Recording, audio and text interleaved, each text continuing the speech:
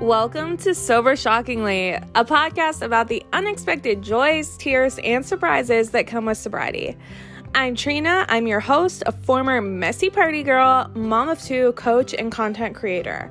After becoming sober from alcohol, I unapologetically became obsessed with this up-leveled version of myself. So I decided to share my raw, honest, and sometimes shocking experience in this alcohol-free world. Join us for some relentlessly real conversations about sobriety. Let's do this.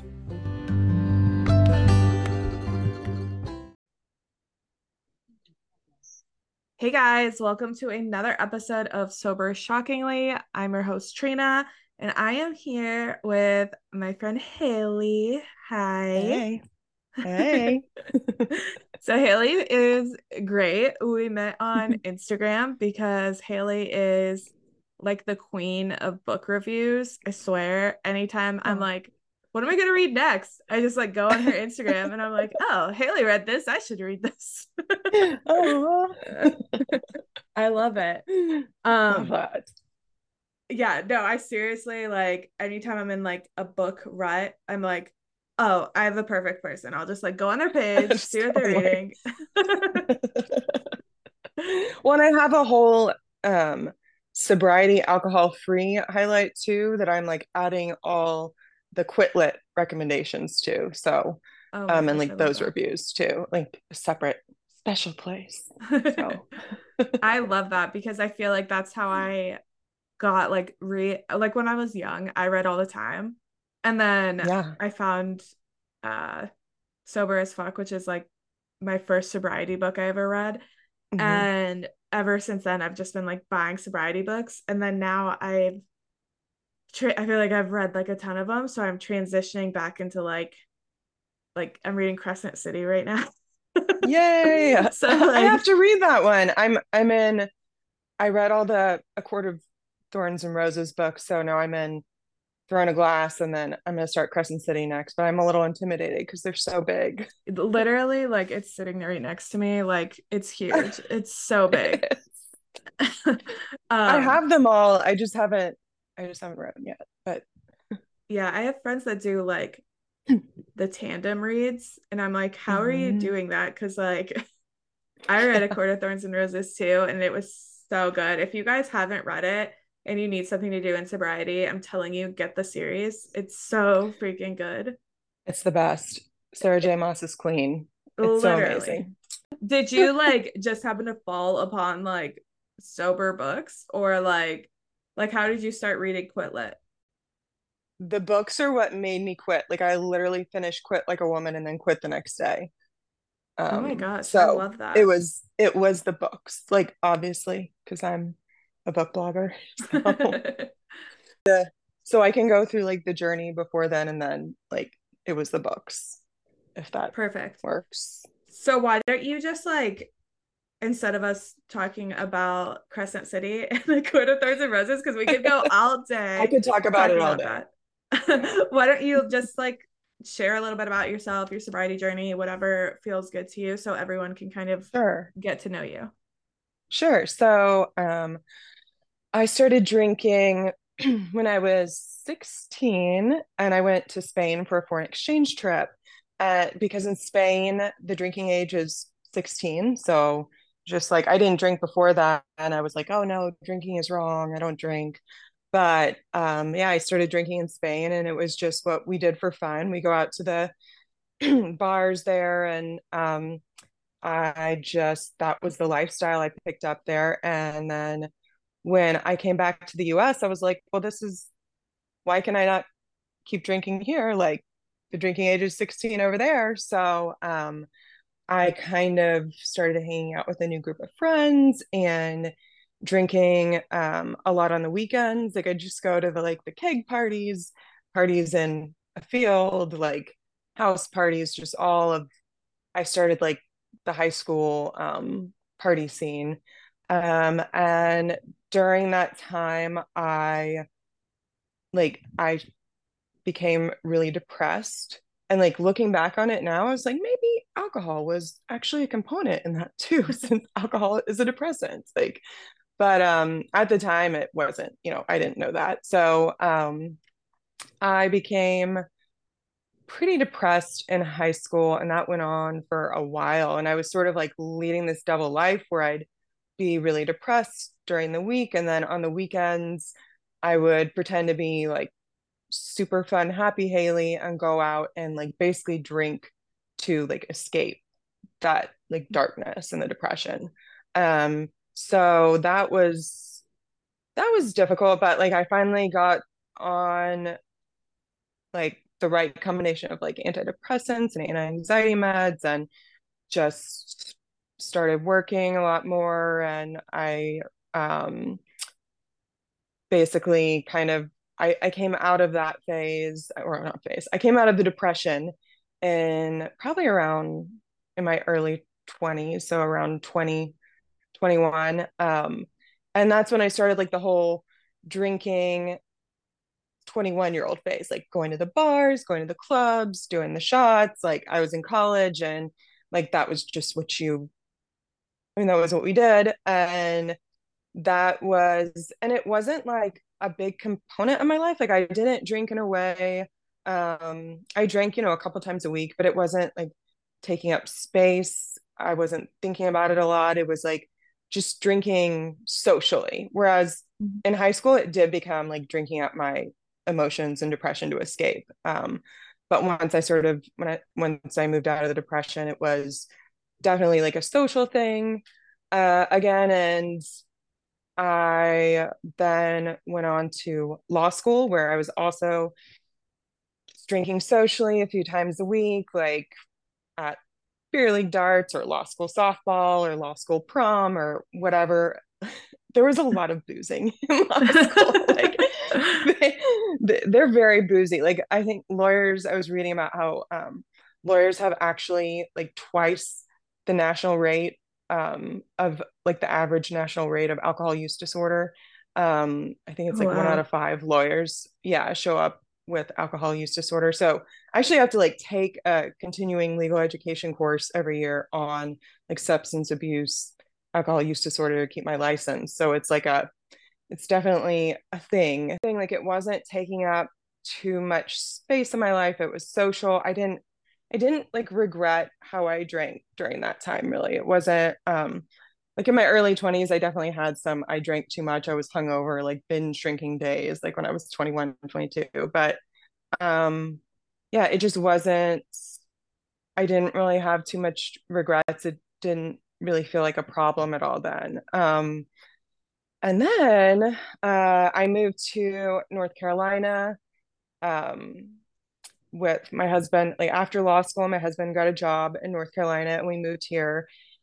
And I was like on my 5-year plan. I was like, all right, I'm going to get married. I'm going to like graduate law school. I'm going to pass the bar. And now, like, the next step is to have a kid by 30. And like, this was my like going down, like checking all the boxes. This is what we're going to do. And so I got pregnant with my twins, and they came at 23 weeks. Oh my gosh. So, yeah. So, my son Connor lived for 3 days and then he passed. And my daughter Abby, she fought to live in the NICU for 9 months. She Oh was my born like gosh. 1 pound 7 ounces. Yeah. So like when they were born, I mean, they asked me, "Do you want to revive them?" And they said if they had come like 5 days earlier, they wouldn't have even asked that question. Oh my Um, gosh. That's crazy. yeah.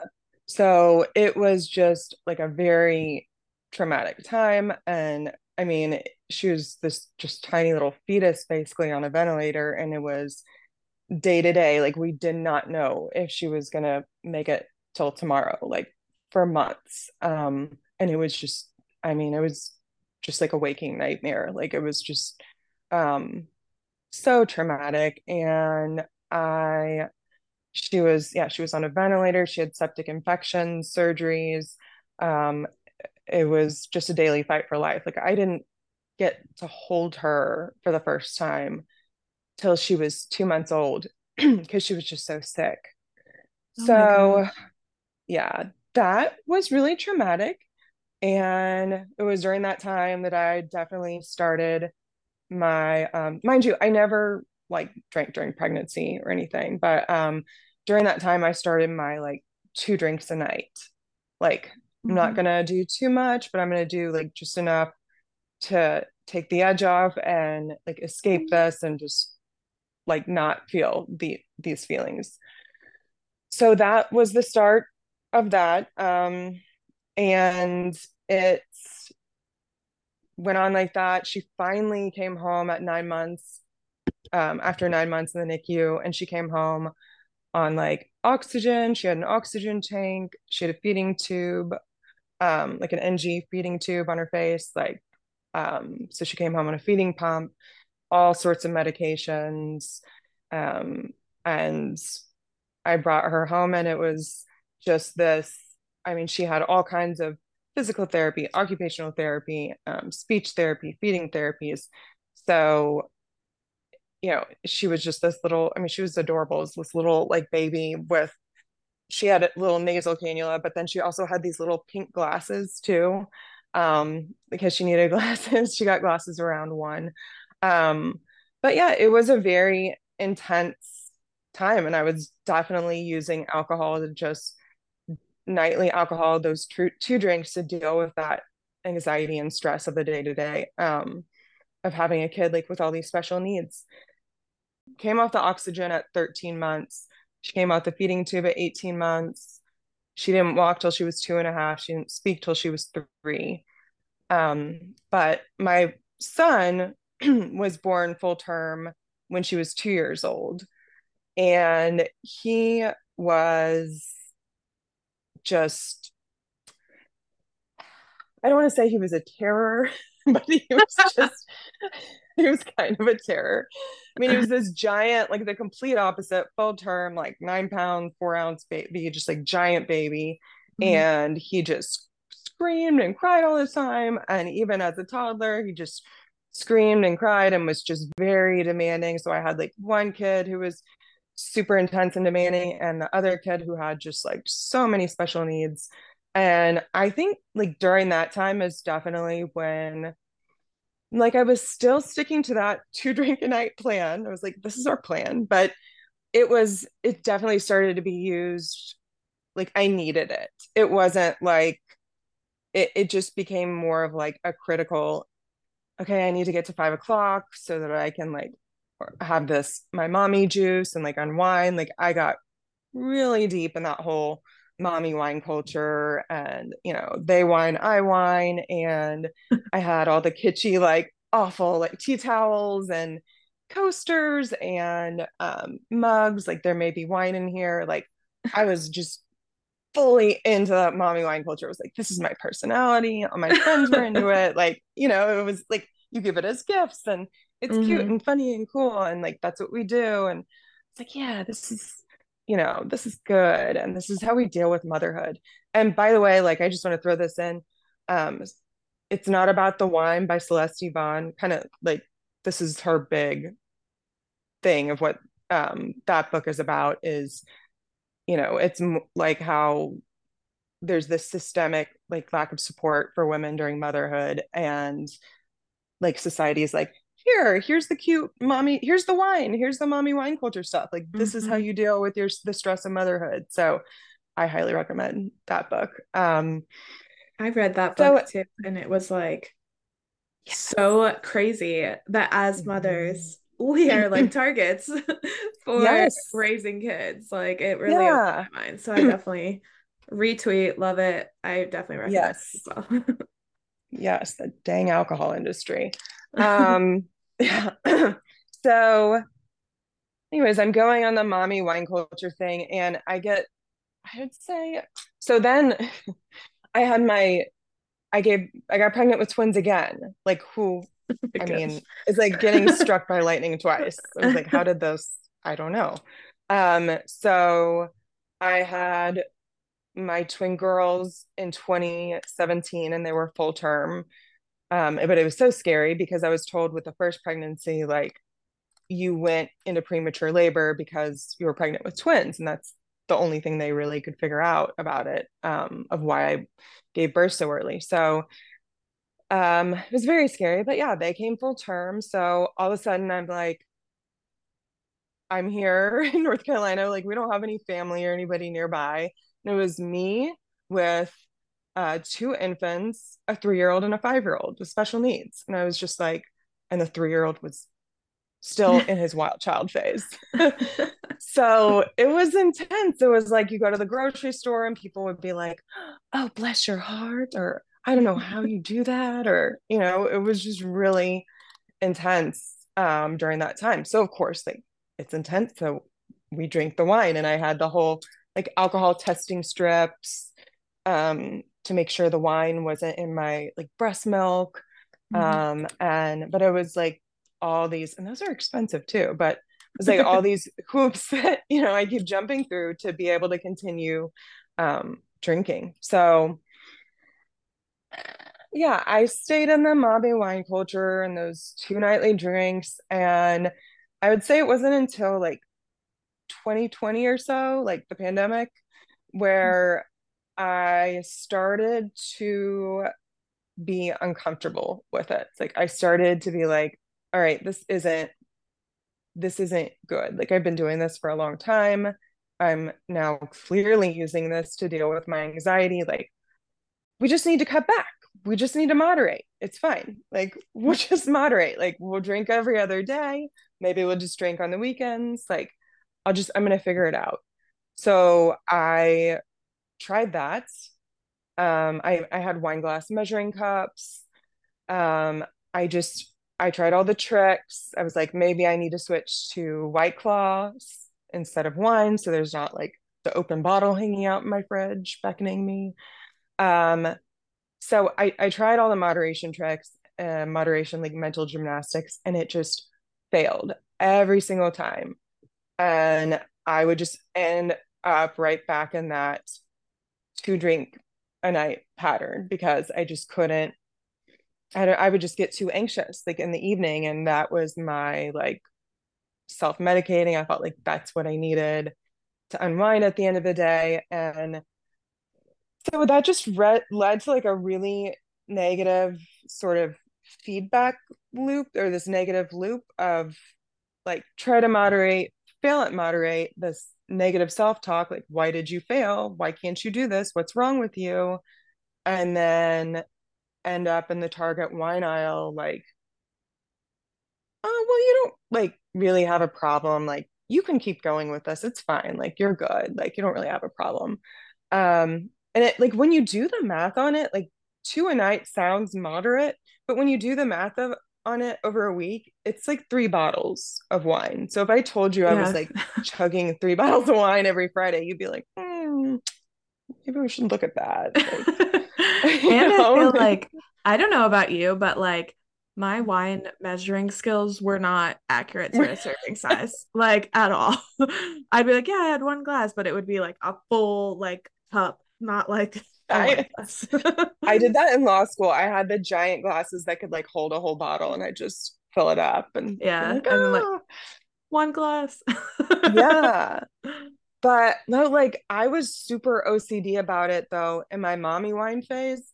And Mhm. part of the reason I didn't mention this, but part of the reason I was always so controlling over it was because I have like a lot, like a history of alcoholism in my family and alcohol use disorder. Like my parents would always be like, when I was growing up, like, or when I was in high school or my 20s, they'd be like, you got to be careful. Your grandfather was an alcoholic, and, we have this in our family, and you just like, you got to watch it. You have that Irish gene. So I was just always I was always thinking about that. And that two drink limit actually came from the US dietary guidelines, because I looked at that. I was like, I Googled all the time, like, how much is safe to drink a day? Or like, how much is safe for a woman to drink? And like the US dietary guidelines says like one for a woman a day and two for a man a day. So I was like, I'm 6 feet tall, like I'm taller than most men. And like, this is just the patriarchy trying to hold me back. So I'm just going to drink at like the men's guideline. So that's what I did. And it was like, it turns out it's like not the patriarchy. It's actually science that like women have more fat, which retains the alcohol, and less water, which dilutes alcohol, and then less of this metabolic enzyme, which processes the alcohol. So, like, there really is a quicker descent into like physical liver disease and all kinds of issues versus men, which I didn't know then, but that was my reasoning for like, "Oh, I'm gonna do the 2 glasses because I'm just gonna drink like a man. Like they're not gonna hold me back." Um, but yeah, I was not like it was not easy to keep it at that 2 glasses because they talk about alcohol, like most people hit like you hit your tolerance and then you have to drink more and more to get the same effect. And I definitely hit that some nights where I just wouldn't get the buzz and the come down I was looking for. And I'd be like, that's fine. We'll just try again tomorrow. Like, or we'll try like White Claw, or we'll try white wine instead of red, or red instead of white. So, or maybe like I need to like not eat as much before I drink, or, it was like playing games, like how can I keep it at this like 2 drink habit and not go up and up and up. Um, so yeah, but it was just, it took up so much mental space, like trying to figure out what I needed to drink, um, like what I needed to do, how I was going to moderate. Like I just thought about it so much. I was unhappy with how I was drinking and I couldn't moderate it down. And then like I knew things like looking forward to it, especially if I'd had a stressful day, like I knew that wasn't good. Like I shouldn't be like going to pick the kids up in the carpool line. Like, yes, it's almost like wine time. I get to drink during that witching hour. I would call it um, like meal prepping because I did kind of the same thing too. I was like, oh, what did I do today and how much can I drink? And it was like meal prepping yes, to get drunk, kind of. Like yes. you're just like thinking about it. You're like, oh, I have this, this, and this. I'll do like this much today, this much tomorrow. Yeah, and I would literally, I think I like I would some days like adjust my food to eating after so that I would just feel those glasses so I would feel it more. I would be like, okay, I'll just have a little breakfast and then I'll wait in the evening and then eat after I drink. But yeah, I was always trying to play around and see like because yeah, I definitely hit that threshold where I wasn't feeling the alcohol as much. Um, so anyways, this went on for a while, but I feel like I started that awareness in like around 2020. And I didn't mention this, but my husband, he's actually like a, he has a PhD in neurobiology, and he actually did his PhD on how alcohol affects like neurotransmitters in the brain and like the reward center. Um, Oh my gosh, so that's so interesting. yeah, he like literally did a PhD in this. Oh my Um, gosh. I was like, are you studying me? Um, um, but he like doesn't drink, and he told me like part of the reason he doesn't drink, like he used to in college, but he hasn't. And then he would have like the occasional like take it or leave it drinker thing, like ever since I met him, like 17 years ago. So now it's like he quit drinking altogether, like even gave up the take it or leave it stuff like 6 or 7 years ago. Just because he was like, yeah, Hailey, it's such a dirty drug. Like it just like if you look at what it does, it gets into like every single system in the body and like all the cells. It's not like he was like, I didn't want to be drinking that. It's like he saw like Yeah. maybe everyone should just look at what it does under a microscope and they won't want to drink as And much. then the problems will be cured. Yes. So like he was sending me articles during this time because I would say like 2020s is when he started. He would just send me articles about like studies that they were finding with alcohol, like how even moderate drinking, can lead to these heart disease, even moderate drinking increases your risk of all these cancers. Like he would just be sending me articles, and I'd always like Google and find the like one old article that was like, no, but wine is heart healthy and helps you live longer. Like it's like, see, it's from this study from like 1988. Like don't worry about it. So yeah, I was just not ready to hear that information. And he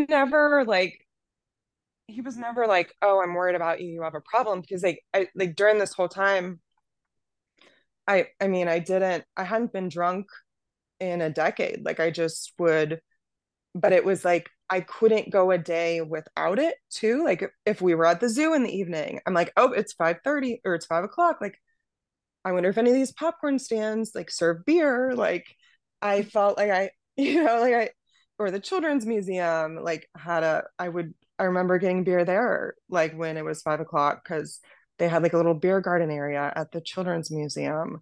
I did the same thing. But So I was like, what can we do where they're like, the kids will have fun, but like I'll have yes, fun yes, at the same time. And looking back, it's so odd the places that they like literally target parents with it's alcohol. everywhere. Yeah. It's everywhere. I feel like, and when you stop, it's like you step out of the matrix and you're like, oh my gosh. Or it's like the sixth sense, like I see drinking people, like instead of I see dead people, like it's everywhere. And you don't see it before, but now it's like I see it everywhere, like TV, like every TV show, every book, like so yeah, it's everywhere. But yeah, at the time I had to have it every single night at that time. And um it I didn't want to need it anymore. I wanted to want it and be able to like do it socially, and that wasn't what it was for me anymore. And I was reading the articles and seeing all this and just unhappy with my drinking for years, but I just felt like I didn't qualify for sobriety. Like I didn't meet the threshold. I was like, well, I'm not like I haven't hit any sort of rock bottom. I haven't even been drunk in 10 years. Like, how am I going to get sober if I haven't been drunk? Like, I would just have all these like, okay, I don't actually have a problem, but like I still knew like deep down that it was a problem for me. Mhm. Um, and the way I was using it, like I just knew it was a problem. So finally we get to like 2023 and the WHO came out and said, my husband sent me the article where the WHO, World Health Organization, comes out and says, like, not a drop is safe. Like, in terms of your health, not a drop of alcohol is recommended. And I was like, but I swear y'all were saying a few years ago that it was heart healthy, like my 2 glasses of wine, 1 or 2 glasses, that it was good for me. And what was that all about? Like, how are we here now? And even Canada like changed their guidelines at that time where they said they like followed the science over the last 5 years and said they changed their recommendation from like 10 to 15 drinks a week to max 2 drinks a week for like for low risk to your health. So they changed their dietary guideline recommendation. So I was just like, that was very shocking to me. And that I was like, well, I'm still fine because the US says like 1 or 2 drinks. So I'm Yeah. just gonna like listen to that. It's like I think it's like the 2020 to 2025 guideline. So I just kept drinking and I got to this. So I didn't talk about this, but I did have a few days a year. It would maybe be like 2 or 3 days a year where I would have like effort days where it'd be like a Effort family days. I love that. party. Yeah. It would be a family party. Or like, yeah, my mom and dad might be listening to this. So I don't want to say the actual word. Same But thing. I just did a podcast today and I'm like, Mom, I swear, I'm sorry. Like, I know. I'm like, I do actually swear, but yeah. So I would have these effort days where I would, maybe I just like take my foot off the brake and it's like 3 to 4 glasses over like 4 or 5 hours that I'm hanging out at some family party instead of like my 2 glasses. So maybe I just like I'm not paying attention too much. And I still wouldn't get drunk, but I would just get a little more buzz, be like, like super happy, friendly, social Hailey. So I would have these effort days, and I'd also have effort days on like the anniversary of my son's death. So like really emotional, like feelings. Like we don't want like too many feelings days that you need to drink at those. So my uncle passed away in June, and it just hit me really hard. Like my dad had been there, and my cousin called me and was just sobbing because of course it's her dad. And that just all it hit me. So I went and got the 1.5 liter, like the big bottle of wine, and I was like, all right, we're gonna have an effort day. And then the next day, like by the next night, like my husband was looking in the fridge and he was like, did you just drink 2 bottles of wine over 2 days? I was like, no, I don't. It's 1.5 liter. That's 1.5 bottles of wine. Like, we're good. Like, I mean, I just had an effort day. Like, don't worry. And it actually is 2 bottles of wine. It's not 1.5. But um, so I looked at that and I was like, enough. Like it's just enough. Like I don't care if society or my friends or my family, like if everyone else looks at my 2 drinks, and thinks like, oh, that's not a problem. Like I know it's a problem. And I take my foot off that brake for like 1 or 2 days and I start drinking a bottle a night and not even like realizing it. Like it's enough. Like I don't want to do this anymore. So when I like I read like 100 books a year or so. So when I have a problem with anything, I read at it to just figure it out, like parenting or anxiety, or if I'm ever in a funk and I need some like self-help, I like read at my problems. So I was like, this is a problem. We're just gonna read our way out of it. So I did that. Like I got Drink by Ann Dowsett Johnston, which was amazing. Um, and that was like, oh, okay, I kind of like opened the door. And then I got Quit Like a Woman by Holly Whitaker. And oh my gosh, like that book just, I mean, I feel like it just blew up like all my notions of what like drinking and what having a problem with alcohol or a problematic relationship with alcohol, like what that is or what that looks like. Or, I mean, she just tore down the whole like black and white dichotomy, like the normies on this side, the alcoholics on that side, and that's all, you hit rock bottom on that side and everyone else can just drink and it's totally fine. And I was just so like that book just shook me. I have a quote from it that I feel like, can I read the Yeah, yeah. I Share it. feel like it just like sums up the whole book pretty well. So she says, drinking is so normalized and so unquestioned that we have essentially drawn a line down the middle and put people on one side or the other. There are normal drinkers and there are alcoholics. For the normal drinkers, alcohol is healthy. For the alcoholics, alcohol is bad. And I feel like her book just like tore down for me that whole way of thinking. She's like, no, like alcohol is linked to 7 different types of cancer, and alcohol really messes with your sleep, and alcohol messes with your anxiety. And like, here's all like raises your risk of heart disease. Like, here's all of these things that like alcohol is doing to your body. And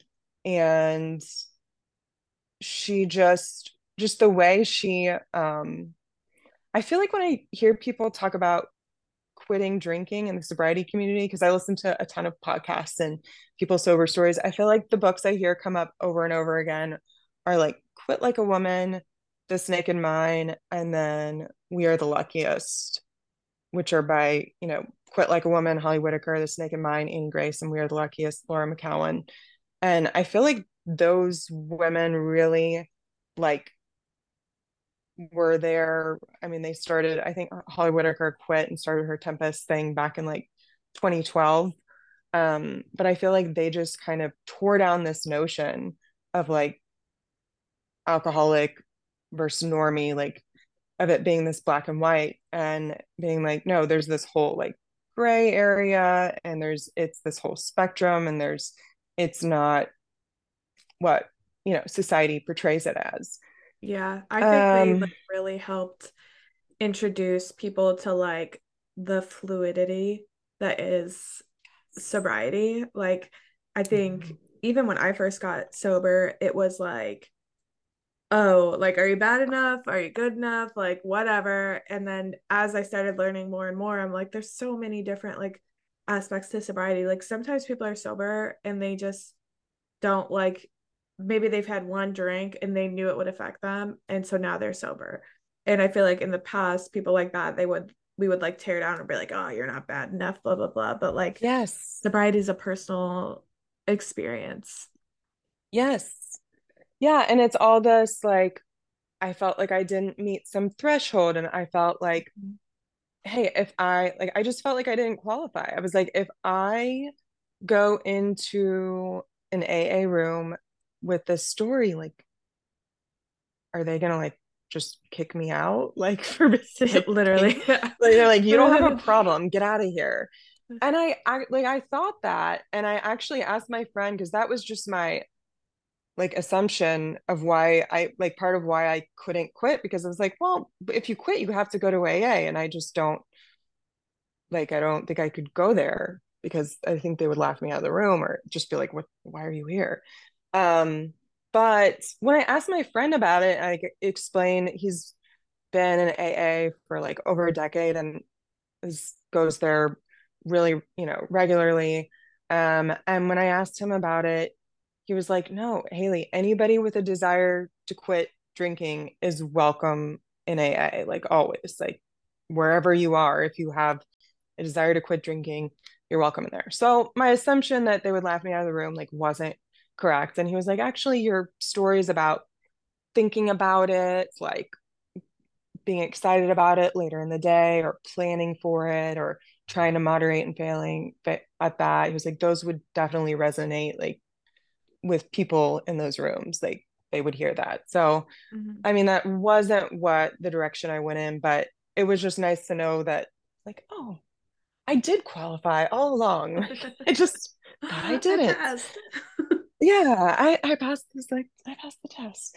So, but yeah, I read her book, and I was also just so angry that I felt like I had been like duped by the alcohol industry, the $1.6 trillion alcohol industry, and our government and society being like, here's how you deal with your stress. Just drink the wine. Haha, mommy wine culture. It's funny. Um, and I just kind of felt like I had been tricked, and I was so, so angry. Um, I think like rage is probably the main thing that led me to quit. Um, Ooh, I like that. and yeah, I think it's what, and I'm still angry. Like I'm still so angry. I mean, it's like, how did they get away with, like, we know now the science over the last 5 years is like, I always recommend like the Huberman Lab podcast to everyone from 2022, which was it was the most shared podcast episode of 2022, the episode on alcohol. but where it's like a 2 hour long episode, but he just goes through how alcohol affects every single system in the body. And the thing about it is that he's not talking about like if you're getting drunk or if you're binge drinking. He's just talking about like habitual 1 to 2 drinks a night, like drinking within the US dietary guidelines, and how that leads to like higher stress levels, interrupts your sleep, like it thins the neocortex in your brain, like all kinds of negative health outcomes, which I mean, I feel like people just don't know. And I didn't know. Like, so I learned all that and I just kept going deeper and deeper down that sobriety rabbit hole. And just getting like more and more angry.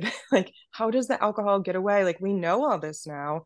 How do they get away, the alcohol industry get away with like um not having any warning labels about any of this? Like, it's a class one, like a group one carcinogen, along with cigarettes and asbestos. Like, how does the warning label on alcohol just say, like, don't drink if you're pregnant, or drink responsibly, or like may cause health issues? Like, and how does it not say that, like, it's a group one carcinogen, and like, we know it leads to like 6% of cancer deaths are from alcohol. Um, So like, how is this not out there? And like, I saw this survey recently that said it was like only about 30% of people believe that alcohol raises your risk of cancer. Oh And my then only gosh. about 39% know that it raises your risk of heart disease. So it's like the majority of Americans do not know that alcohol raises your risk of cancer and heart disease.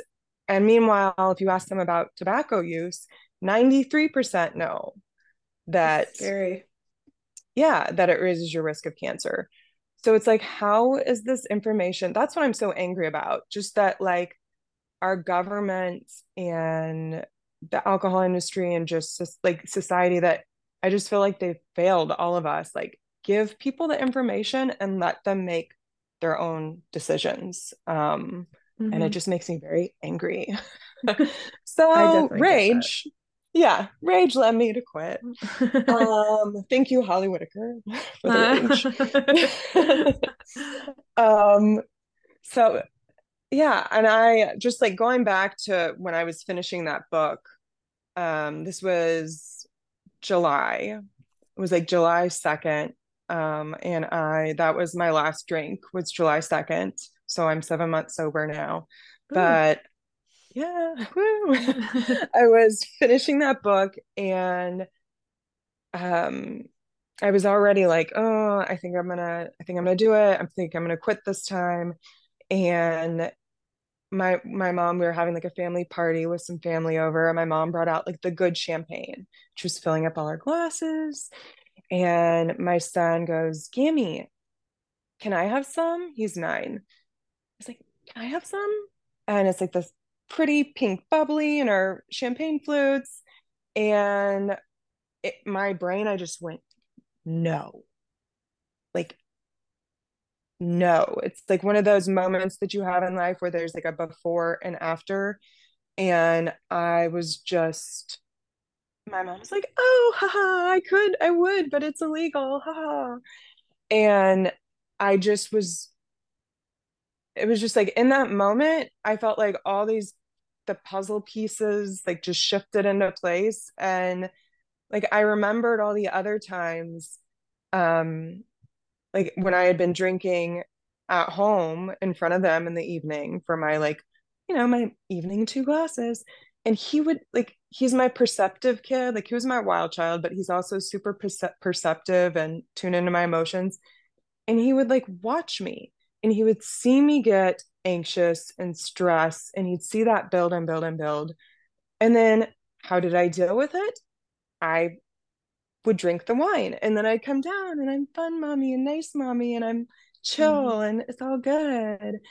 And he saw that. And so that wasn't the first time he had asked for to try the wine. He had asked maybe, I don't know, 4 or 5 times prior. he had asked that. And like looking back at it, like in that moment, I was like, of course he's asking, because he saw like this is how we deal with stress. This is how we deal with anxiety. If we're feeling overload, what does mommy do? She just opens the wine and has a couple glasses and then she feels better. And like he had been watching that. And before I just kind of dismissed when he asked about it, like it was whatever, it's just kids being kids. But Mhm. like no, he saw that. And so when he asked that to my mom, that was like the moment where I was like, no, I'm done. Like this is it. I'm done. Right after I finished the good stuff that's in my glass, because it's the good stuff and I can't like dump it down the sink, then for sure I am done. So I did that. I finished and like that was my last drink. And then July 3rd was the first day I was like sober, alcohol free, whatever you want to call it. Oh, I love that. And yeah, it was right before it was my Independence Day. um Um, so how do you think your life like changed after getting sober? I know like at the beginning you spoke a lot about like, getting over the depression, and obviously like I feel for you, like you've had a lot of trauma and like in motherhood, like what does it look like since July 3rd? yeah, so right away I feel like I was just thrown into like all those firsts. So it was like first a few days after I was at my mom's house, we went to Ohio and there was like a 50th anniversary party. And I feel like I hear this a lot where people say, "Oh, I can't do like dry January or a dry break or what sober October or whatever because like I have a wedding or I have a party or I have this or that coming up or a vacation." And like I was just immediately thrown into all those things. Because I went to like a few days after I decided this, I was at a 50th anniversary party and there's just alcohol everywhere. And I'm like, no, like I just immediately I know people have different comfort levels on whether they're willing to talk about whether they share this or not. But I like immediately just told everyone, like, no, I'm done. Like, I'm not doing this anymore. And so and then right after that, I had a like my mother-in-law had people over, my sister-in-law and brother-in-law and their kids and everybody over at their house. And that was always traditionally one of my effort days where me and my mother and sister-in-law would all share like a bottle or two of wine. And I was like, no, I don't do that anymore. I'm done. So like I was immediately thrown into that. There was no like, oh, well, I got to worry about this thing in the future. It was like right away, like I'm gonna just draw my line and be like, I don't do that anymore. And then right after that, it was like I went to my uncle's funeral, like the celebration of life, and there was a champagne toast, and I like dumped out the champagne, poured LaCroix, like did it with that, like just, and then after that, it was the 11th anniversary of my son's death, um, and that was always an effort day where I drink at my, grief. And that's the day where like every year I take 11. So this year I took 11 white roses to the river where we spread his ashes because I always take the number of white roses for whatever year, for whatever birthday he just had. So That's sweet. yeah, and it's just like a very emotional day, obviously. So I got through that, like the biggest grief, the biggest hardest emotions, and I didn't drink. Um, and I had a wedding that I went to in early December, and it was great and beautiful. And then there was amazing food. And then it was like about 9 o'clock, and everybody has been drinking for 4 or 5 hours and is tearing up the dance floor. And I was just like, what? I'm gonna go up to my hotel room and read. Like, I'm good.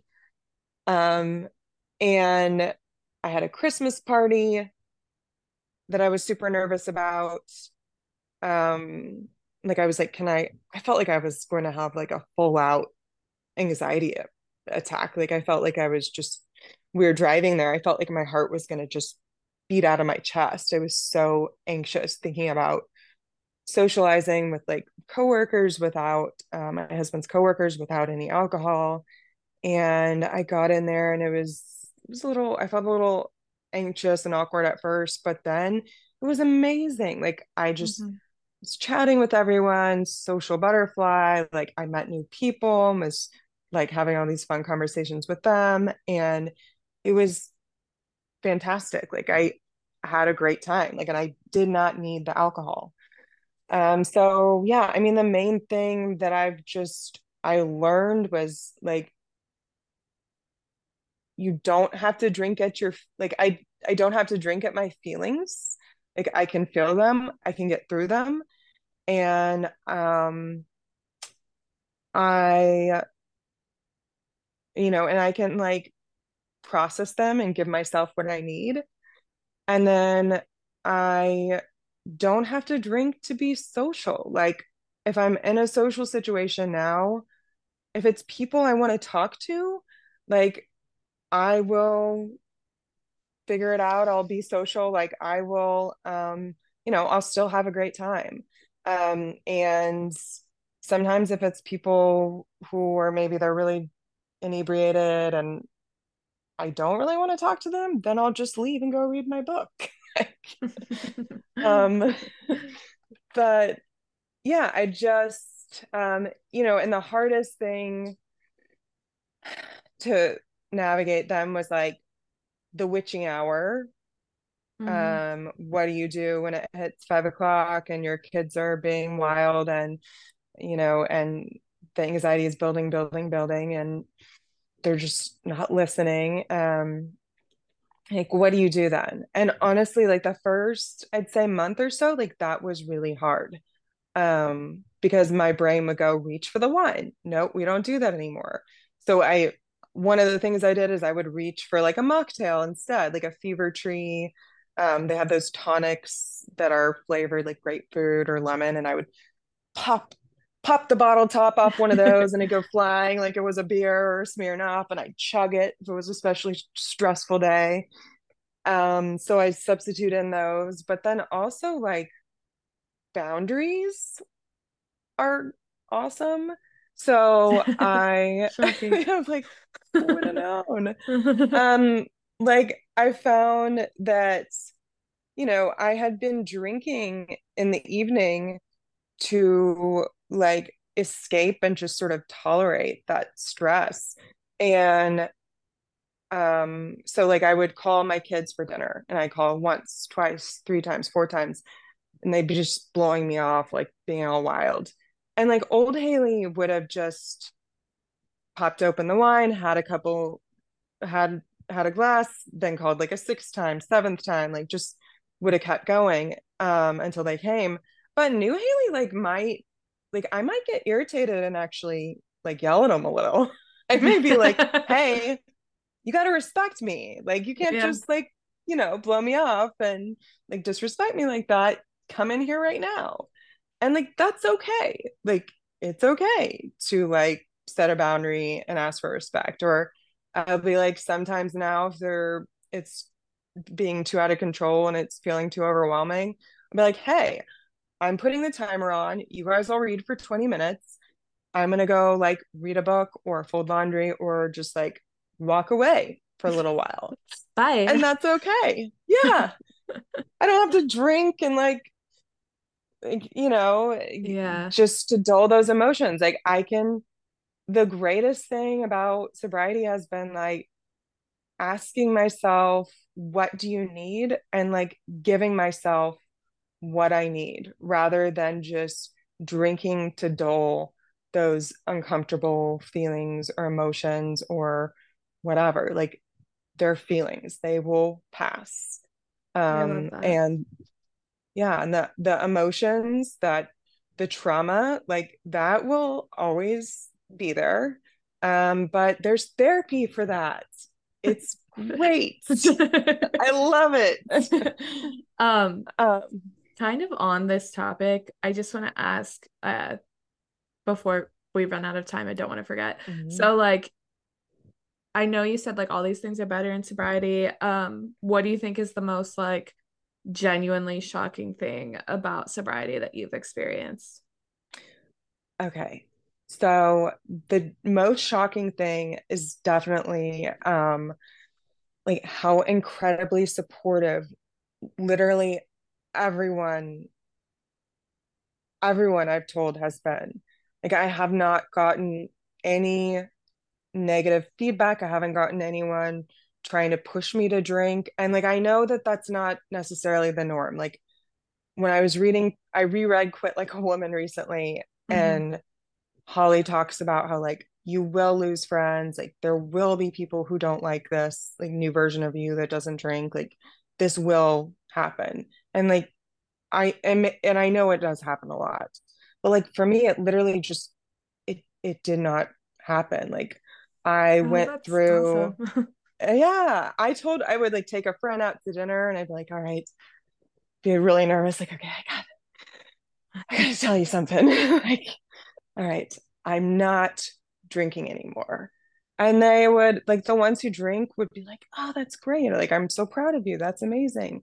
And the funny thing is like, several of my friends were like, oh, yeah, I don't drink either. Like, I just don't drink. And I was like, what do you mean? Like, we had brunch the other day. And I was like, oh, that was me drinking the mimosa. Or like, that was me having the wine with dinner. And like, I had no idea that like like I'm hi, it's me. I'm the problem. It's me. Like I had no idea that it was like I had actually been the only one drinking with some of my like good friends. Like it was just me and they were like already sober. Like they just didn't like drinking. So they had like maybe one a year or something. But so that was surprising.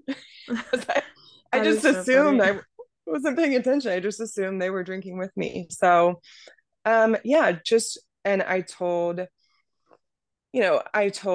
Instagram at 1 month, and I started making like this, sober highlight on my profile and sharing stories, and I made some reels, but I told Instagram at 1 month, and then I made a reel about it at 2 months.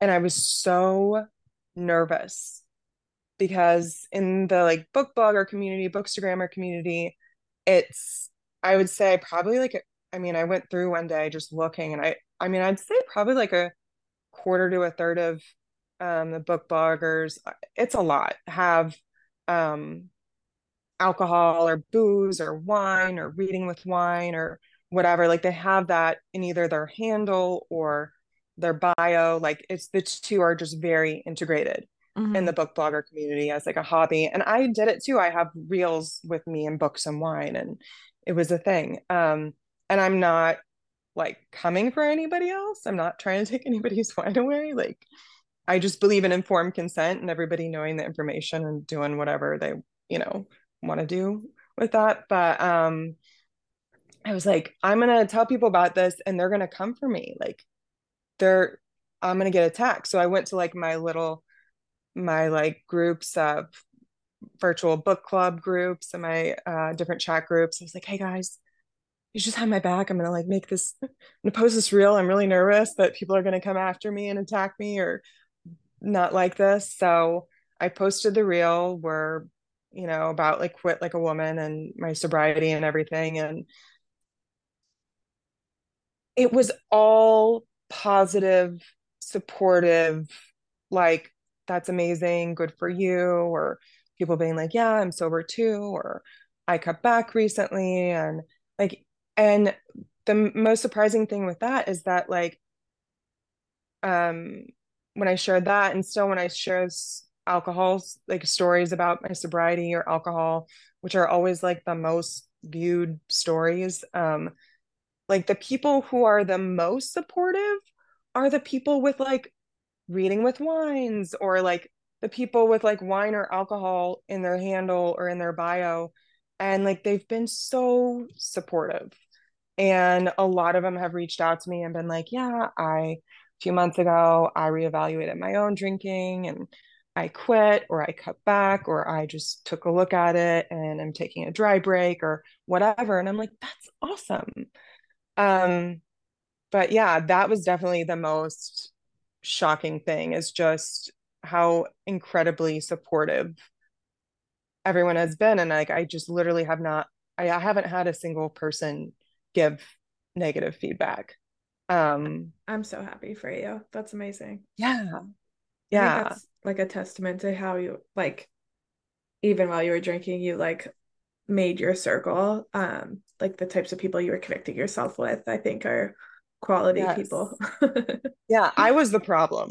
I was the one drinking. I didn't even know they weren't. I wasn't even paying attention. It's like you just were literally drinking orange juice. Mine had champagne.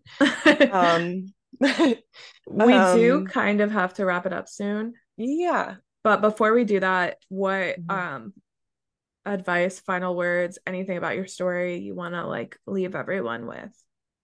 Yeah. Okay. I have a little tidbit for that. So I love the word just tidbit. It always makes me feel like I'm like 5 years old.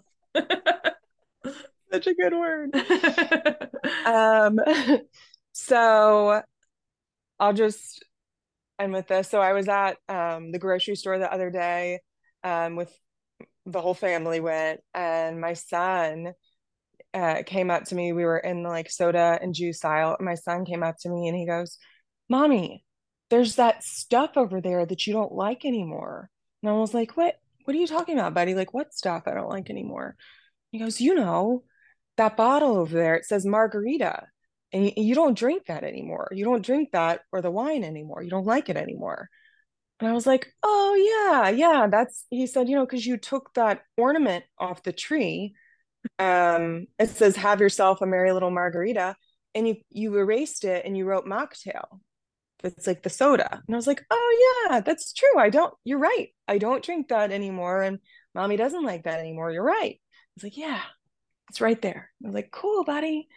And I don't know, that for me, I know it was such a proud like moment that like now that's what I'm modeling for him. Not the mom who drinks at her anxiety or drinks at her emotions, but the mom who, is just having the juice in the evening and is like, mommy doesn't do that anymore. And the fact that he saw that and he knew that and that I'm now showing him that, we can deal with our emotions. We can do the hard things. We don't have to drink at our anxiety and our emotions.